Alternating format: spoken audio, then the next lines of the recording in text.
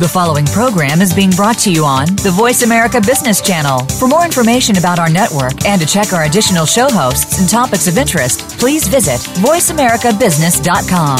The Voice America Talk Radio Network is the worldwide leader in live Internet talk radio. Visit voiceamerica.com. The views and ideas expressed on the following program are strictly those of the host or guests and do not necessarily reflect the views and ideas held by the Voice America Talk Radio Network, its staff, and management.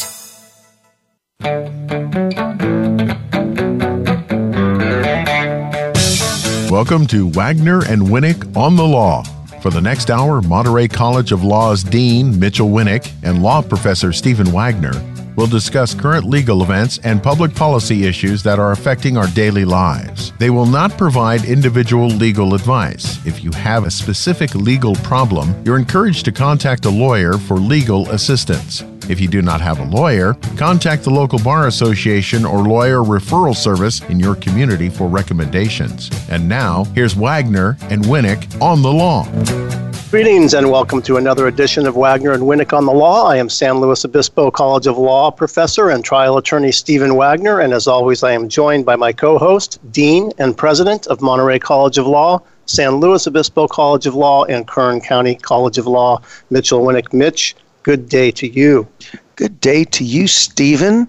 Well, I hope you're surviving the heat wave we've had out here on the west coast of the United States.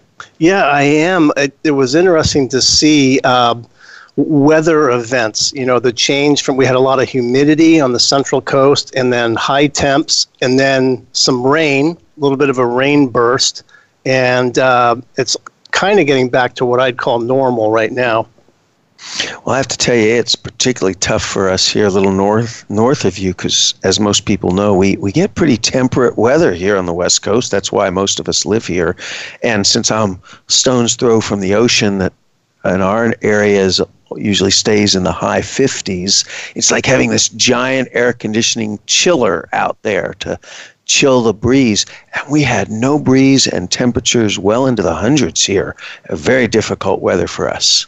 Yeah, but it didn't faze you. I mean, you're used to the high temps, right? Texas? I called back to Texas and I was whining to my parents. Said it was 92 degrees in my house and we have no air conditioning. So, and I know our engineer Kevin's in Arizona and he doesn't cut us any slack at all because he can tell us about actual heat. I know. We can't even get his attention unless we're in like the 118s, 120 range.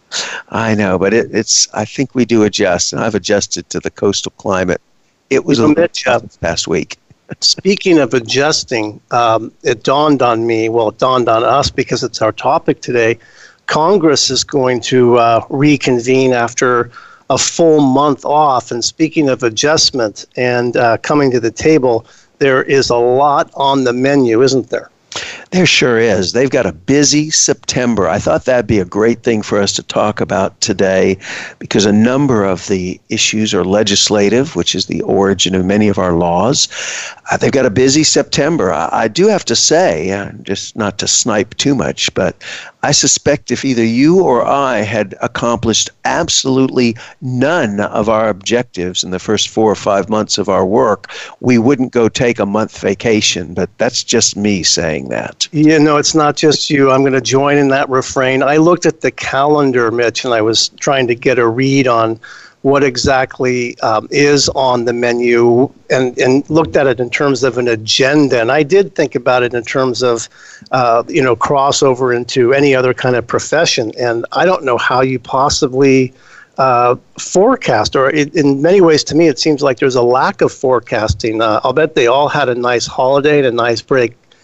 But as I look at the significant issues that they need to address in September and the number of days that they actually convene, it's alarming.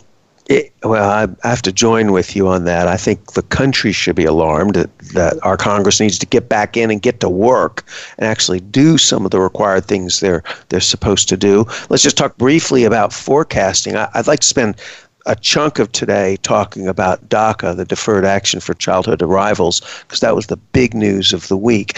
But so that we don't forget it, by the end of the month, Congress is supposed to take another budget action. And And I don't know about your office at the district attorney's office, but I can certainly tell you that the law schools that I run have to have an annual budget, and we have deadlines for that budget. And I do not wait until the 11th hour and then go to my board of directors and say, oh, I just didn't get it done. Let's wait until another 3 or 4 months, and let's just operate for 3 or 4 months. Just trust me on that. I'll get back around to that budget when it's a little more convenient. It doesn't work that way, period. And, Mitch, with the fiscal year looming, and you look at just how the clock is ticking, one wonders exactly how they're going to cobble together a budget, because it's not quite clear that they will in time. I think you're right, but they do have a deadline, as you've just said. The end of this month is the end of the U.S. government's fiscal year, and they must have certain legal things in place for the United States government to continue to operate. And that seems amazing to most of us, that the government has those type of rigid rules, but it does. And the rule is that they must have certain budgetary things in place by the end of this month. And as you've said, they've only got about 12, 13 working days left to do it. And one of them is something we're hearing discussed, which is a continuing resolution or an extension of the debt ceiling. So the government is restricted. They don't get to just print money. They have to borrow the money if they don't have the cash in hand. That probably sounds familiar to all the rest of us. And they need legislative approval to do it. The president doesn't get to do it. The courts don't get to do it. Congress must approve the budget or the borrowing of the United States. And they have a deadline by the end of this month to approve additional borrowing for the U.S. government, or they literally have to stop sending out certain checks. And that reference, Mitch, to sending out checks or stopping payment flows brings up that ominous word of government shutdown. And we can talk about that a little later. I know you wanted to get into DACA first, but I think it might be noteworthy to discuss what that really means when you hear the word government shutdown, because I think there's a lot of misnomers about that. Okay, let's talk about that after the break. Let's start with DACA. I'd like to do that because that's the hot item in the news this week. This is a presidential order or presidential action from President Obama. It's the Deferred Action for Childhood Arrivals. And simply put, this was an opportunity for individuals generally who came into the United States when they were 4 or 5 years old. So these are children. So it's the deferred action of childhood arrivals. Clearly someone who's 3, 4, 5 years old doesn't have control over their mobility. They're brought by parents or relatives into the country. They were not brought in with legal documentation, and now they're adults. So they're college age. They would like to go to college. They would like to have jobs, and they lack some of the documentation in order to be able to do that seamlessly. And the DACA process provided very specific rules and registration for a very specific category of those students. It's estimated there's about 800 to 900,000 of them in the United States.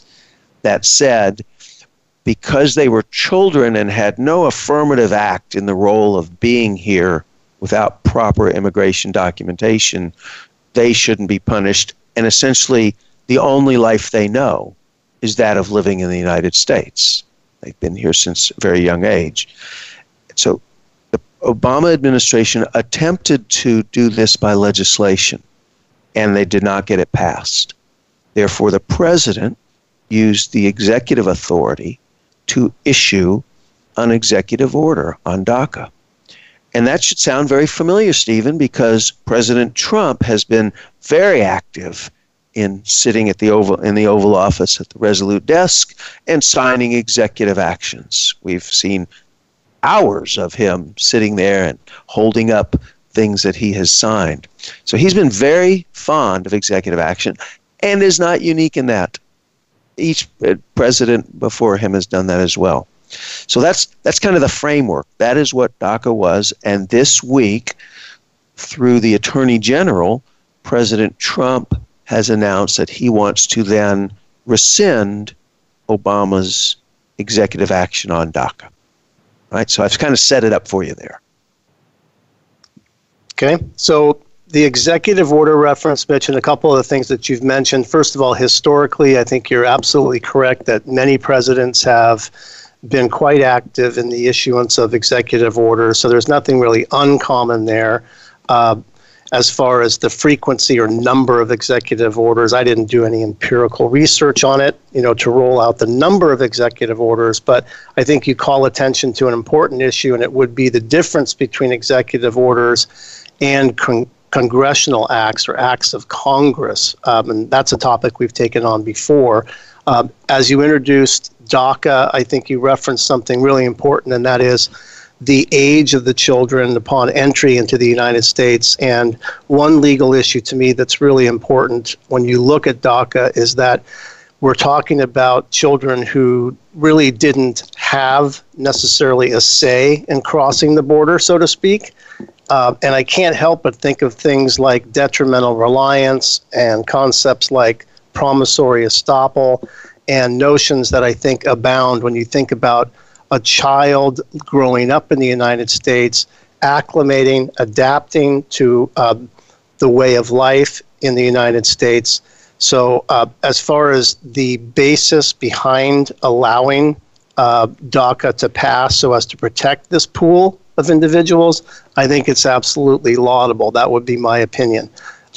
As you know, one more thing, Mitch, before you fire back, is that the failed attempt during the Obama administration to get legislative action to address this issue. I don't think that signals the end of that. In other words, I still think that there will be some legislative action taken, and it's my hope that it will be in the spirit of the original DACA plan. Well, I think you and I agree 100% on absolutely everything you just said.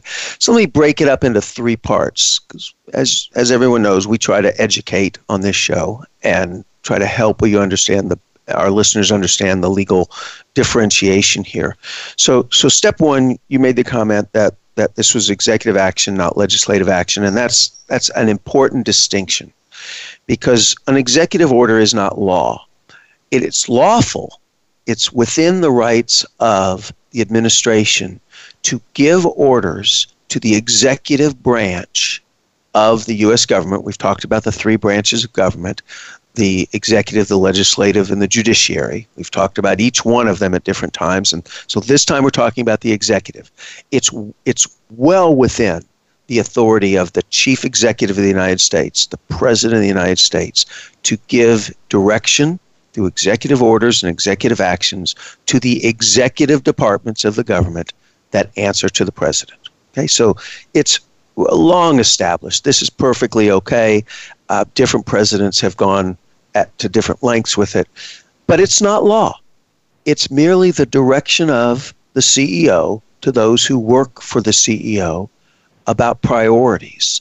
And it's no different than when the president wanted to use an executive order to deal with sanctuary cities.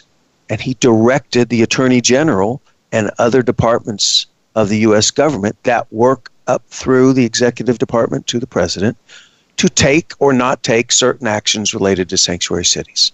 So, again, it's not law, but it is lawful. Right.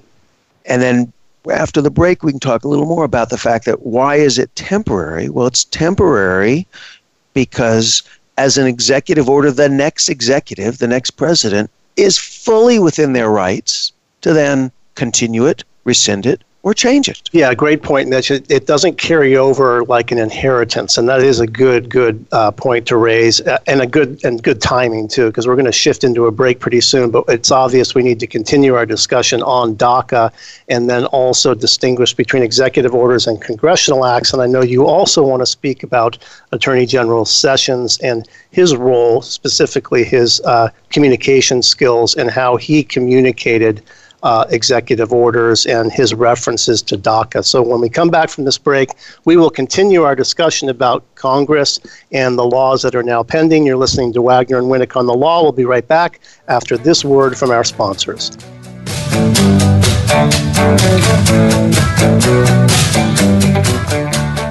Monterey College of Law is excited to announce that we are opening our third branch law school in Bakersfield. We are Kern County College of Law, and we are an accredited branch of Monterey College of Law, established 44 years ago. We are now accepting applications for students who will begin in summer of 2017. As with our other branches in Monterey and San Luis Obispo, Kern County College of Law offers convenient evening classes Mondays through Thursdays. At Kern County College of Law, we have a tuition rate guarantee program that freezes your tuition rate when you begin and protects you from annual tuition increases. At Kern County College of Law, our faculty is composed of highly esteemed local lawyers and judges. Dream of becoming a lawyer? Do something about it. Call me, Wendy Law Revere, Dean of Admissions of Kern County College of Law, 831-582-4000, extension 1012, for more information. This is Mitch Winnick, co-host of Wagner and Winnick on the Law. We are pleased to welcome Monterey Peninsula Surgery Centers and their related Minimus Institute as sponsors of our program. Location shouldn't keep you from the quality surgery you need. MPSC's Destination Surgical Institute features world-class surgeons, concierge assistants, and transparent bundled fees. For more information, go to www.montereysurgerycenter.com. Thank Monterey Peninsula Surgery Centers for state-of-the-art outpatient surgery. Our patients get better faster and get back to doing what they love. Out-of-towners and self-insured employers can now benefit from our quality care through our concierge division, Minimus Institute. Call 831-333-4153 or visit minimusinstitute.com to learn about how we're reducing the cost of surgery by 40 to 60% while delivering state-of-the-art care. Many people believe that law firms are pretty much the same. At Sheppard Mullin, we don't. Our law firm believes that what separates us from the pack is not what we do, but how we do it. Aggressive, not conservative. Team players, not one-man bands. Problem solvers, not just legal practitioners. Our clients clearly understand and value this difference. Sheppard Mullin is a full-service Global 100 law firm with more than 750 lawyers. We handle corporate and technology matters, high-stakes litigation, and complex financial transactions. From our 15 offices in the U.S., Europe, and Asia, we offer global solutions and seamless representation to our clients around the world. I am Michael Cohen, a partner in the Antitrust and International Competition Group at Sheppard Mullin. I invite you to find out more about our law firm at shepherdmullin.com. That's SHEPPARDMULLIN.com.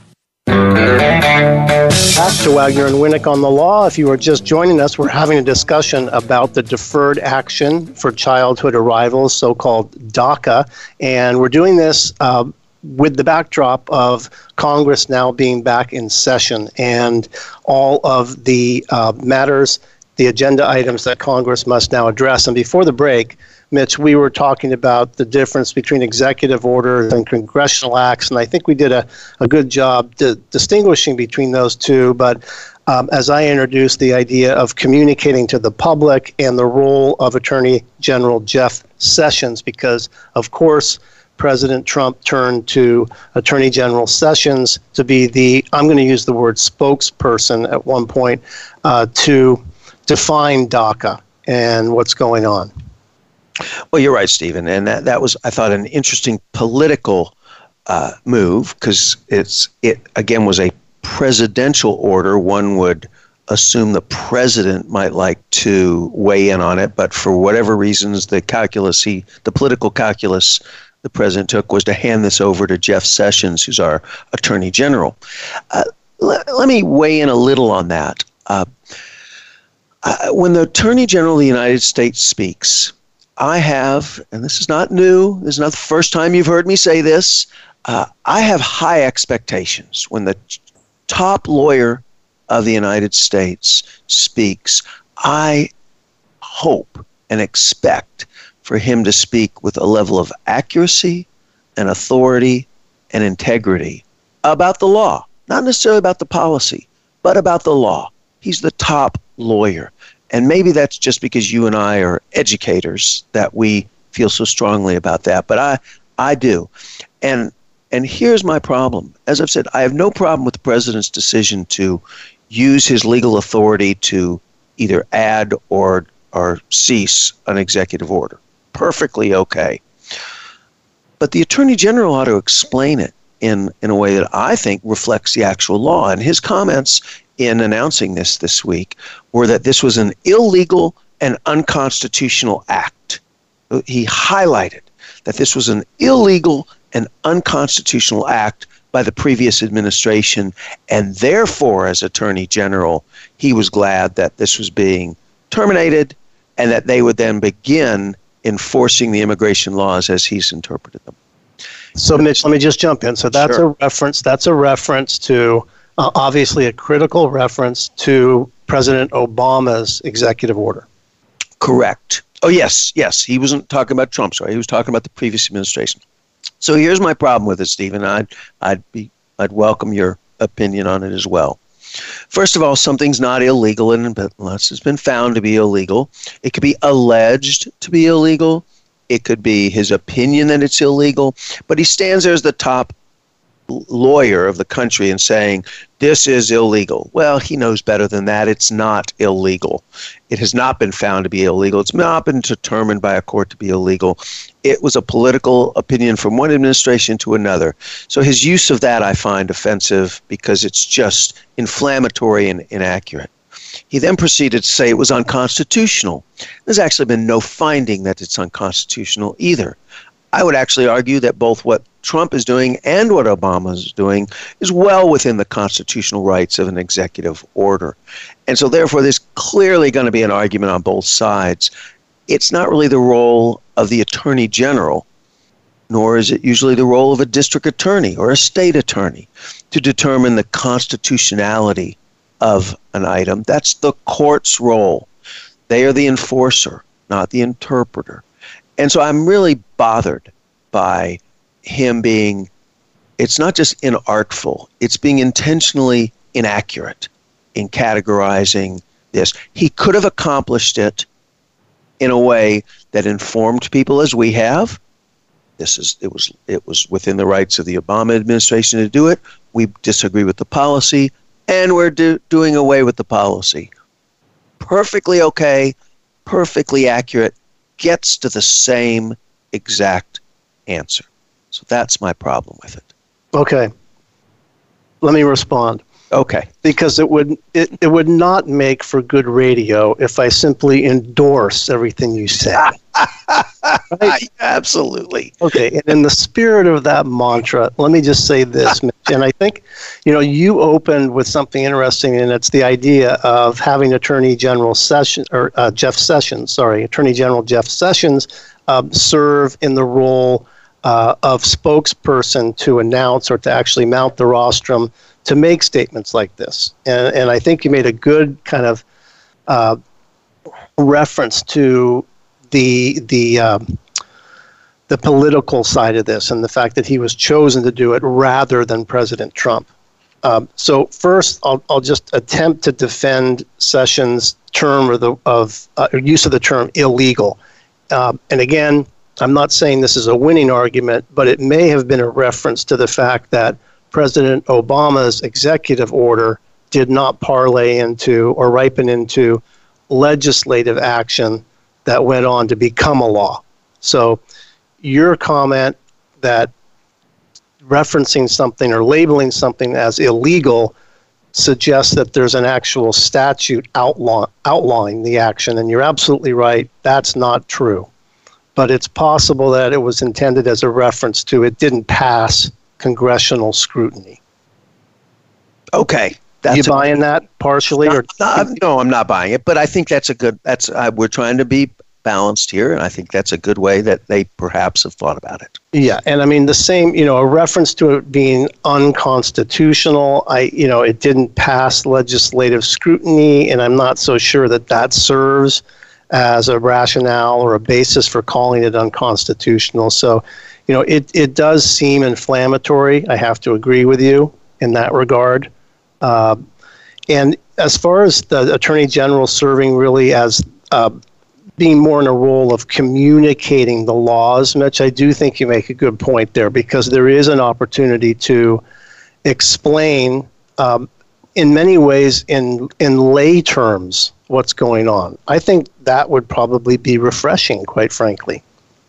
I agree. Obviously, I feel strongly about it. But then you and I feel that way. We believe that we all benefit by understanding with some accuracy how the law is defined, how it affects each of us. And I've used the term fear-mongering before. It offends me when that is used as a way to try to influence people's thoughts about the law. The law isn't the law. The Attorney General's office, the courts, the justice system. It truly offends me at my core when there's fear-mongering to try to get people to be afraid of the instruments of justice, to be afraid of the police, to be afraid of the judicial system, to be afraid of the Attorney General's office. And it doesn't help any of us, regardless of one's political stripe, when you go down that path. And perhaps that's just because you and I have spent so much of our career embedded within the continuum of justice, where we see it's truly there as the leveler, to create the even playing field for those who do not have power. They're given power through the justice system. And perhaps that's what sets me off when you have the Attorney General of the United States do what I characterize as taking a more fear-mongering approach to say you should be afraid of us if you're in certain categories. And I'll just end this kind of rant on this by saying that, he ended his comments by talking about, the reason we needed to do away with DACA and enforce the current immigration laws is because of terrorism and fear at our borders. We've got 900,000 young individuals living in this country who had to go through rigorous scrutiny, repeated registration, and have jobs. How he bridged from that category of individuals who some say may be contributing $200 million to the U.S. economy to equating them with terrorists, of course, just put me right over the edge. So there you have it. No, I get it. And from an optics perspective, I can't help but think about decorum, general rules of decorum also, because it's easy to interpret the comments by Attorney General Sessions as really being blows to the past administration. I mean, hypercritical blows to what happened in the past. And I think that may have been, his time could have been better spent defining things in a little bit more artful way. So I have to agree with you on that front.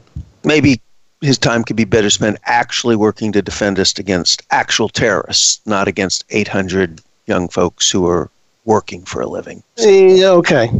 I mean, I'm not ready to concede that reference was that out of bounds necessarily.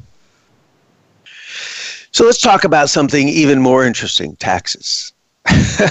No. Well, let's talk about some of the other, because I do want to, you pointed out it's a busy month. Obviously, there's a big thing this week, but there's a lot of other things that are happening this month. Let me just talk about one somewhat obscure but possibly still important issue. Everybody thinks the discussion and dialogue about Obamacare and health care is over. I don't think that's the case. I believe there's some serious issues that Congress need to still address, regardless of which side of the argument you're on the healthcare system.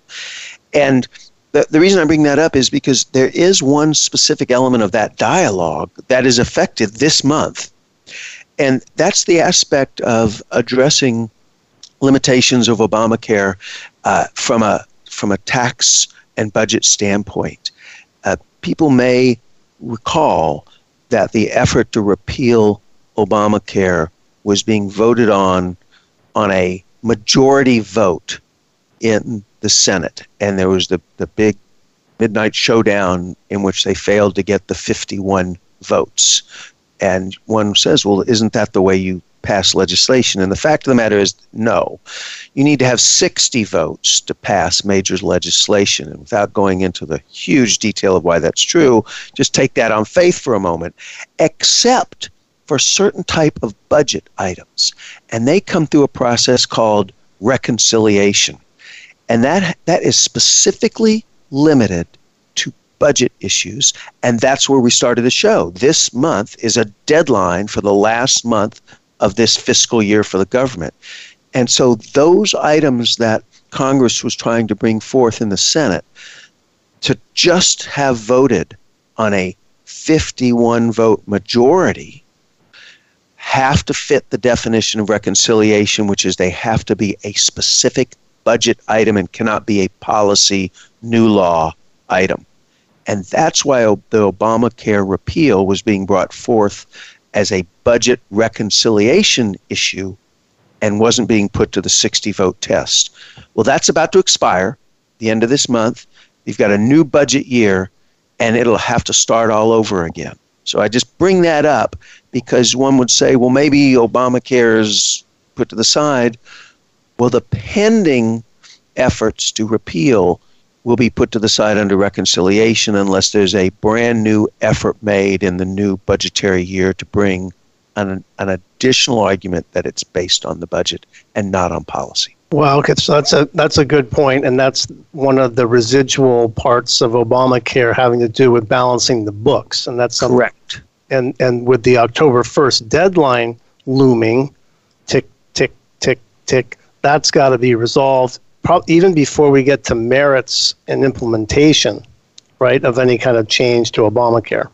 That's right, because it will essentially, if there's no additional effort, and I'm not sure there will be, but as you just pointed out, there's a deadline to make the decision. Do they try to bring it up again, the budgetary aspects between now and the end of this month, or do you just bring it back through the legislative process in the new budget year after October 1, and it needs to come through and get 60 votes, not 51 votes? Right, got it. Okay, so as we mentioned in the beginning, Mitch, there's a number of other issues that we want to get to, and we will do so after the break because Congress has many, many items on the agenda, and there's also hurricane relief efforts that we need to address also because those creep into the factor. Although they don't have hard deadlines, there's fiscal impacts galore on issues having to do with hurricane rescue attempts. We'll be right back after this short break. You're listening to Wagner and Winnick on the Law over Voice America Radio. We will continue our discussion on Congress when we come back.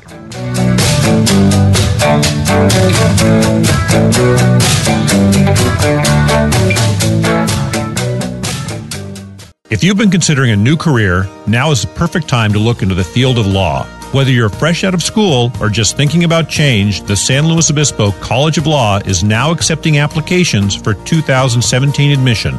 The San Luis Obispo College of Law is an accredited branch of the Monterey College of Law School. You can get a law degree from an accredited law school right here in San Luis Obispo. San Luis Obispo College of Law's highly esteemed faculty is comprised of local judges and lawyers. San Luis Obispo College of Law classes are held conveniently in the evening.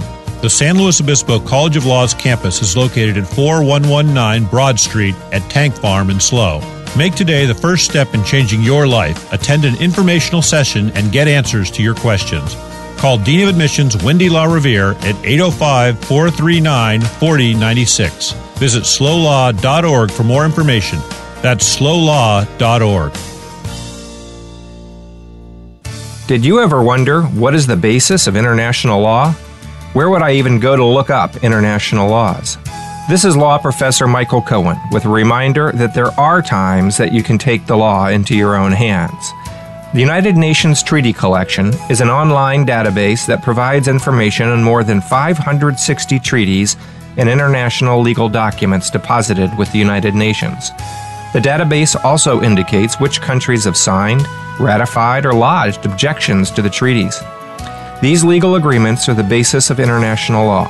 They cover topics such as human rights, disarmament, commodities, refugees, the environment, and the law of the sea. Lately, we have heard political candidates making lots of statements about enforcing international law. But if you want to be better informed about the actual laws in place, go to treaties.un.org. That is treaties.un.org. The U.S. Constitution has recently created national headlines in the debate about filling the vacancy created by the sudden death of Supreme Court Justice Antonin Scalia. The President and certain members of Congress are at odds about what the Constitution requires when there's a vacancy on the Supreme Court. Who is right? And how can everyday citizens be informed enough to know the answer? This is Mitchell Winnick, co-host of Wagner and Winnick on the Law, with a reminder that there are times that you can take the law into your own hands. ConstitutionCenter.org is a website published by the National Constitution Center. The center was established by Congress to provide information about the United States Constitution on a nonpartisan basis.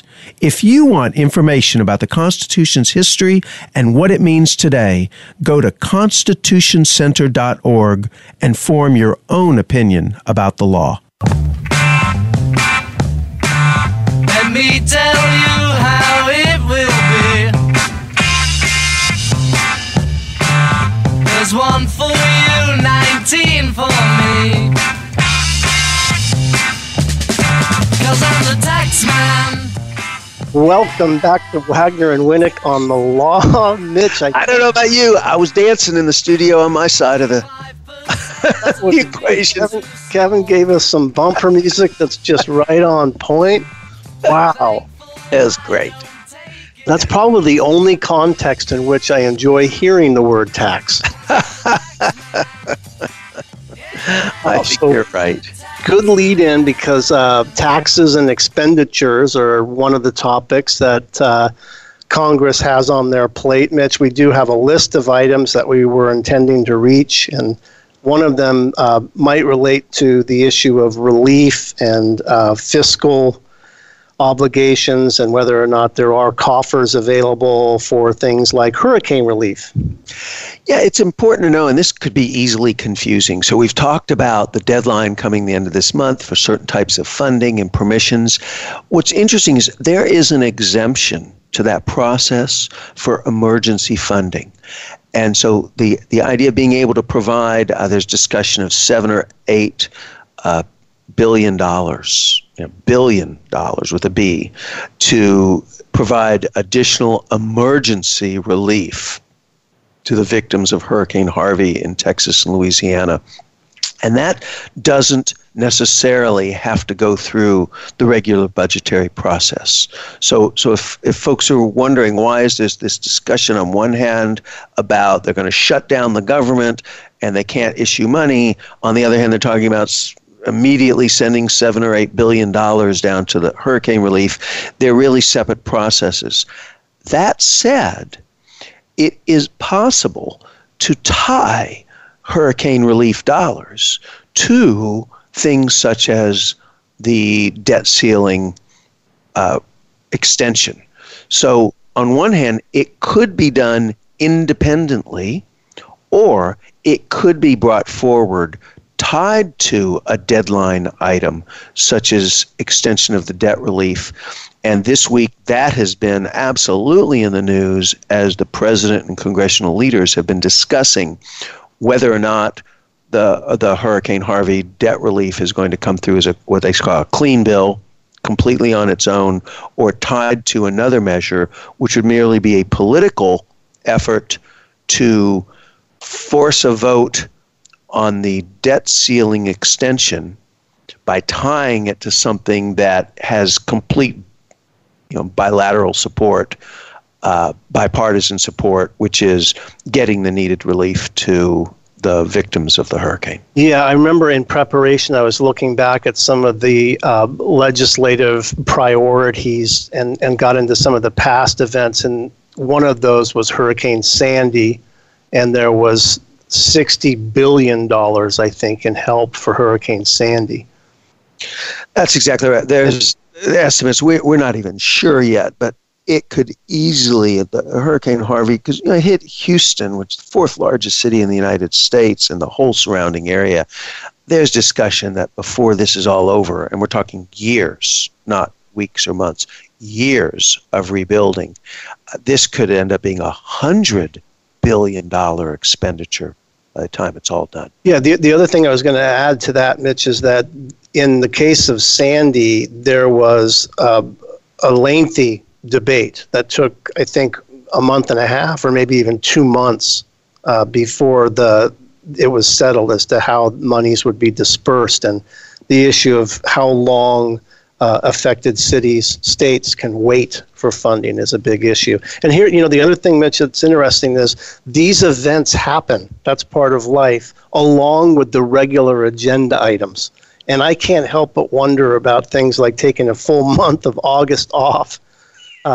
You're back to that. I am. I'm sorry. It's a rock in my shoe. It's a long time off. It just, it's bad housekeeping. I 100% agree with you. It seems to me that there's been an attempt. It's never been voted in. It's been brought up again that perhaps congressional salaries should stop every day beyond that they don't provide a budget under which they're working. Mm-hmm. Might be an incentive to actually get the job done. I think I'm in favor of that. Yeah. I mean, if you're not doing the work, why should you be paid for it, right? Yeah, I do too. I mean, most professions are all merit-based in terms of advancement, right? Yes. So I think there ought to be some metrics in place like that. And let me throw in one last thing on this discussion of hurricane relief, because it doesn't look like it's going this direction, but it was certainly part of the discussion. There was discussion of tying hurricane relief to the debt ceiling. There's also, as part of the discussion of the budget, there's always this offset, and that was part of the Obamacare reconciliation discussion, to really tie that back in, is that there's a discussion about, for every new tax, there should be the reduction of an old tax, and for every new expenditure, there should be a balancing reduction of an existing expenditure. And so one of what I think is a somewhat more inflammatory approach is to say, well, if you need $60 billion of hurricane relief down in Texas, you better tell me where you're going to take $60 billion away from another existing program. And that became part of the Hurricane Sandy discussion as well. Very controversial way to deal with disaster relief and rebuilding is to say, well, you want to rebuild Texas, but you better take it away from citizens everywhere else in the United States. Tell me what they're going to no longer get so that we can fund this other group that's been damaged. Yeah, and Mitch, you had referenced the importance of communicating, and I think there's a topic right there where some better communication would be in order, because there's always going to be competition among states that are impacted by natural disasters like this. And obviously there is a lot going on behind the scenes in terms of the vying for some of those funds and the priority system that's in place, at least ostensibly in place, for the distribution of relief funding. Two additional things. You're exactly right. Let me just toss in two things on that. There are elements. I talked about disaster relief being independent and clean from the other rules that are going on this month. That's not 100% true, because some of the FEMA funding and emergency funding that is flowing now, not part of the new emergency relief, but the existing expenditures, if there's not a debt ceiling addition by the end of this month, there could be delays in some of those payments, because just like anything else, they're coming and flowing out of the bank account of the existing expenditures, and those need the debt ceiling to go up to continue. So they could be vulnerable to payments by the end of this month of being stopped if there's not a debt ceiling increase. Yeah, that's a good point. So let me toss in a couple other things, not as much on the front burner with all of these other things going on, and include, we talk about disaster relief, and we obviously send out our thoughts and prayers to Florida as a massive hurricane is bearing through the Caribbean towards Florida. We may be doubling our concerns about disaster relief here in the matter of days. But setting that aside for the moment, your comment that there's still other business to be done is correct. There's funding that must be determined for the Children's Health Insurance Program, which is a relatively small program, but affects 9 million low-income children. And it's a 20-year-old federal program. It's been through both Democratic and Republican administrations, but it needs to be renewed by the end of this month for the 9 million children who are on that federal health insurance program to continue to have access to benefits. You're referencing the low-income children, right? Or those that have qualified per those parameters? That's right. These are for families who earn too much to qualify for Medicaid, but still need some supplemental help for a special insurance program. And again, this one's been around for 20 years, not controversial, just it's worrisome because there's fear that it could get lost in the shuffle of everything else that we're talking about. And it has a deadline for funding by the end of this month as well. Yeah, and Mitch, one other thing, if you don't mind, I wanted to return to, because I had referenced this idea of shutting down the government. And, this has come up in the news directly connected to President Trump's references to shutting down the government if there's no funding for the wall funding.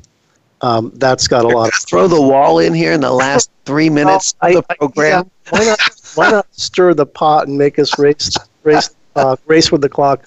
No, but I wanted to introduce it because this idea of shutting down the government is interesting. I don't know if you've ever experienced this one, but when there has been threats to shut down the government or some defunding, what's typically happened is hours have been reduced in certain government agencies. There's no true shutdown where the wheels don't move at all. What usually happens is there are directives sent down so that hours are trimmed significantly. I can recall going to court, federal court in San Jose once while this had happened, and it meant that there were abbreviated hours at the clerk's office or abbreviated hours in certain functions and reduced time as far as amount of time that these services were open. So it's a little bit of a misnomer to say there's a complete shutdown. No, that's right. It's what ends up happening, and your point is well made. It's not a complete shutdown. What happens is the Treasury Secretary and the Office of Management and Budget have to get together and say, let's to make it simple, we have $100 to spend. We have $20 in the bank. Where are we going to spend the $20? And so it's not that the government has no money. It's just that they don't have the authority to spend 100% of what's due on October 1st without an extension of the debt ceiling. And so you're correct. Those type of decisions are made both in reducing certain services, delaying certain payments, and then the problem I have with this, and I'm an old contracts lawyer, and so what offends me doesn't always offend everybody else, but these are not new obligations of the government. Everything you just talked about and I just mentioned, these are existing contractual obligations. We owe you for a contract to do services. Well, we don't have enough money, so we're just not going to pay you what we owe you. We owe you Medicare, Medicaid payments on a certain date. Well, we're going to be 2 weeks late because we didn't manage our system well enough. So I actually could take this down an entire road of discussing that. It offends me because it's a violation of fundamental contractual principles. But yeah, that's a topic for another day. You're a Four Corners guy. It would be a breach of performance. It would. Clearly a breach. Yeah. Not just a political and policy breach, a contractual breach. That's not okay. No, it's not. All right. We'll turn to you. We're coming to the end of the segment. We are coming to another great segment. Next week, let's just tease our topic next week. One of the other federal issues that's an interesting juxtaposition between federal law and state law is cannabis and marijuana, both on recreational and medical. So Next week, tune in to talk about the issues between cannabis law, medical marijuana law, and recreational marijuana. You've been listening to Wagner and Winnick on the Law. As we say to you each week, you can hear an archive of today's program at voiceamericabusiness.com or at wagnerandwinnick.com. Please remember, if you don't know the law, know a lawyer.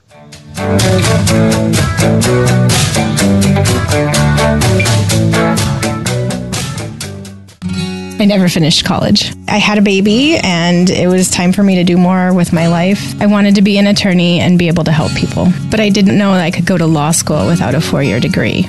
I decided to go to Monterey College of Law because it's local, and I was working full-time and had a child, so quitting work and going to a full-time law school was not really an option for me. Being able to go to school at night and the cost of tuition allowed me to graduate debt-free. Obviously, my income has increased. My schedule is more flexible now, and it does allow me to spend more time with my daughter. My name is Brandy Luis, and I'm an attorney at law. Did you dream of becoming a lawyer? You should know that you can apply to Monterey College of Law without a bachelor's degree. I'm Wendy Law Revere, Dean of Admissions of Monterey College of Law. We're accepting applications now for our spring start. Dream of becoming a lawyer? Do something about it. Find out how at montereylaw.edu.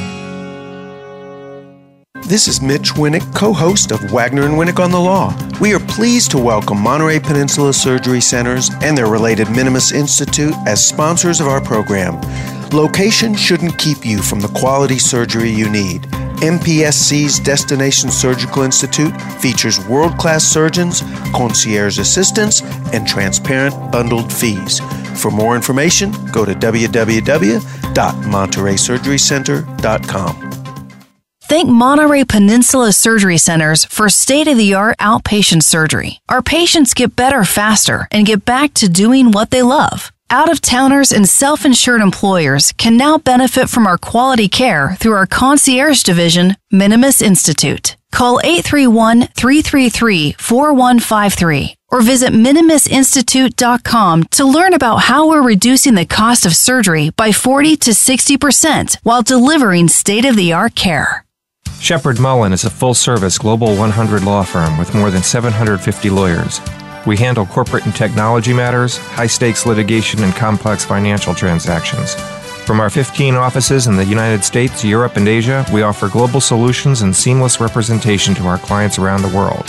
You might ask, what is the Shepard Mullen difference? The answer is you. Our clients are our focus.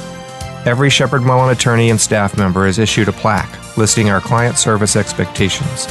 We regularly give Clients First awards to attorneys and staff members who go the extra mile for our clients. Client service is not just words, it is part of our culture and permeates everything we do.